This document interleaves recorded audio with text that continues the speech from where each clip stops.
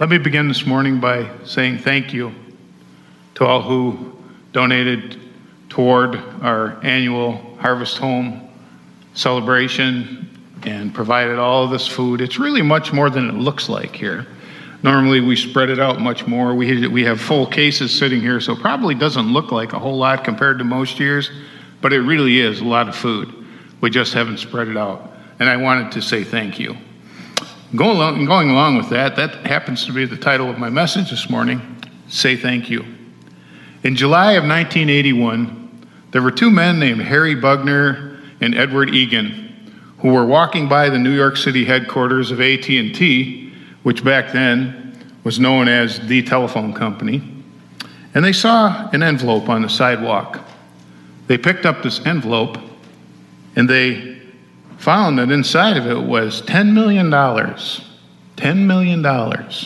in negotiable securities, which were payable to the bearer. So now they had in their hands some documents that could make them very, very wealthy, but they were honest men. So they returned these papers, went into the offices at AT&T, and gave them back. They were told that a messenger was bringing the envelope to them and had dropped it on the sidewalk apparently and lost it. But here's what's surprising about this incident. Both these people said that when they gave the envelope to the people at AT&T, they barely even said thanks. And then they went quickly on their way and sort of sent them along and said, we got to get back to work. No reward, not even really a thank you. They didn't even ask them their names. What if someone else had found those notes and cashed them, or had taken them and thrown them away? What if they just picked it up and thrown it into a trash can? Imagine the time and the money that they saved that company in paperwork and effort that would have to be done to replace those notes. It's disappointing. It's important, you see, in the business world and in our everyday world to remember to say thank you. You and I celebrate Thanksgiving Day because we realize the importance of expressing our gratitude to God. In today's reading, the Hebrew people have spent 40 years, now listen to this, they've spent 40 years wandering in the desert after escaping from slavery in Egypt. Now they're standing on the border of Canaan, the promised land that God had promised them. They're just about there. Moses, who led them through many, many difficult times for 40 years, is about to die. And he gives the people some instructions for what's coming. These instructions could very well be directed at you and I today. Listen carefully while I read once again just a little bit of Moses' words to his people. For the Lord your God is bringing you into a good land, a land with brooks, streams, and deep springs gushing out into the valleys and the hills. Sounds like a nice place, huh? A land with wheat and barley, vines and fig trees, pomegranates, olive oil, and honey. A land where bread will not be scarce and you will lack nothing. A land where the rocks are iron and you can dig copper out of the hills. It is clear that God is leading them to a very special land, a land that Moses, before he died, called a land flowing with milk and honey. In chapter 26 and verse 9 of Deuteronomy. Actually, when you think about it, that sounds a lot like our land. Think of how we have been blessed. I know this year has been a really, really difficult year for all of us, but we will make it through, just as we've made it through other difficult times. We as people and we as individuals have received many, many great blessings from God. If you woke up this morning, you're blessed. If you're feeling pretty good, you're blessed.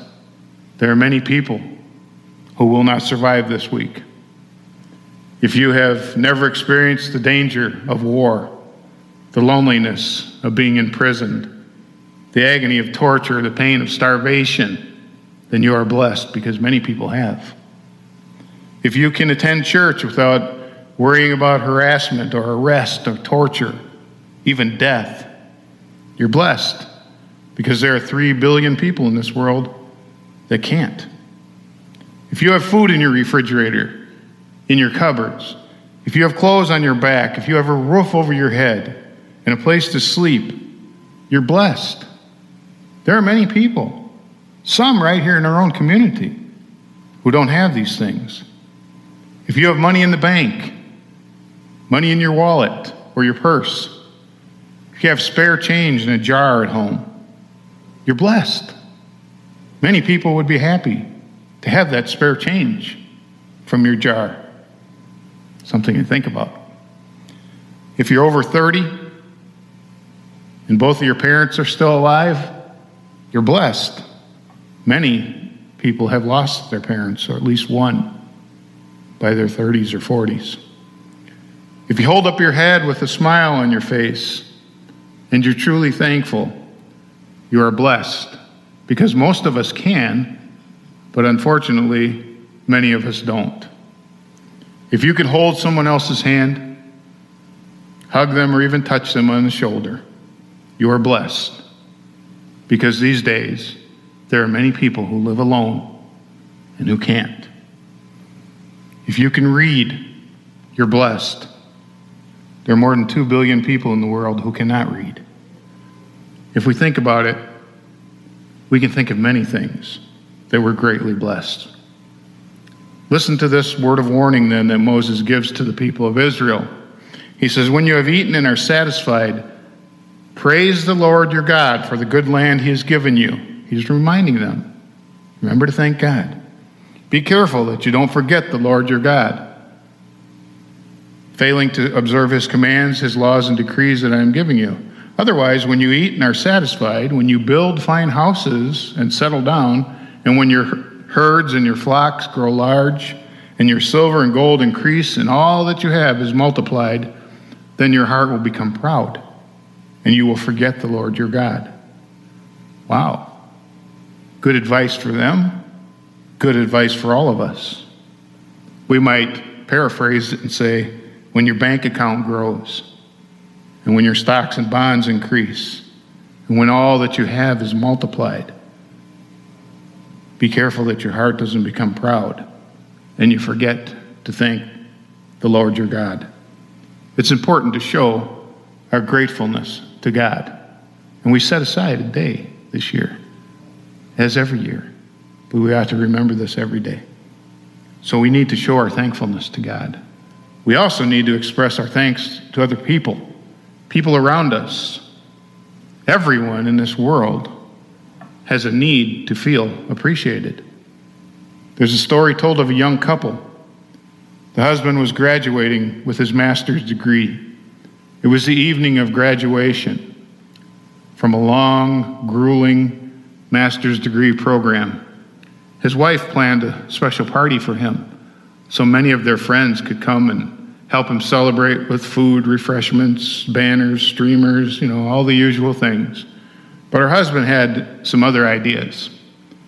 He, without letting her know, contacted every person that she had invited and told them that there was a slight change in plans. He was going to make this party a surprise, not in honor of him, but in honor of his wife. There would be banners, yes, streamers, all the rest, but her name would be on the banners, not his. They would not say congratulations to him.